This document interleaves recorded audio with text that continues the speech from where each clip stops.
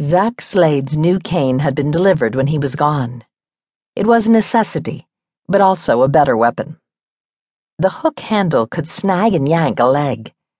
The box the cane had come in leaned against the gray, rough-cut stone of the mansion where he rented the housekeeper's suite. Sticking both old and new canes, as well as the box, under his left arm, he unlocked the side doors to the great house. Since he'd been shot below the knee, which severed a nerve, and his left ankle and foot didn't flex, he lifted his knee high simply to walk into his apartment.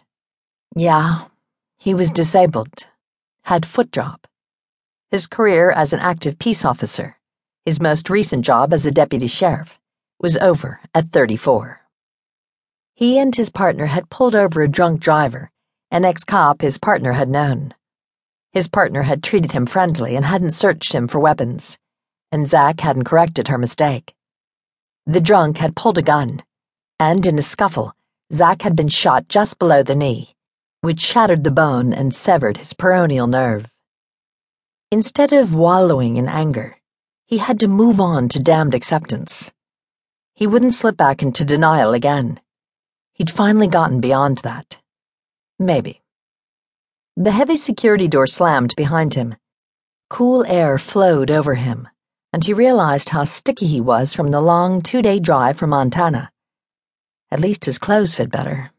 He'd finally packed on more muscle after his weight loss due to the shooting. He tossed the box and his old cane on the empty surface of the long coffee table in front of the big brown leather couch in the living room. Then he slashed the new wooden cane through the air in fighting moves. He was learning Bartitsu, the Victorian mixed martial art that featured cane fighting. There'd been no Bartitsu studio in Montana, where he'd been called back to testify against the parole of a serial killer he'd put away a year and a half ago.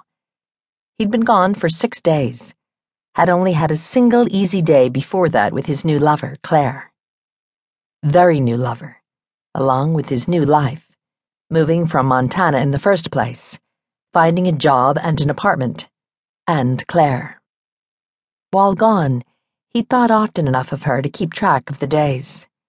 They'd met only 2 weeks ago tomorrow, so about 13 full days.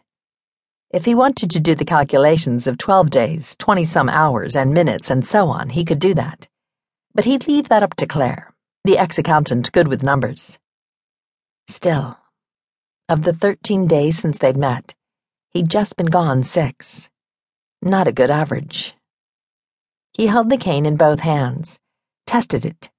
Yeah, he could snap it if he wanted. His upper body strength had increased, what with being on crutches for 3 months. The piece of his apartment wrapped around him. It had come furnished for a man, except for the small 20-inch TV screen.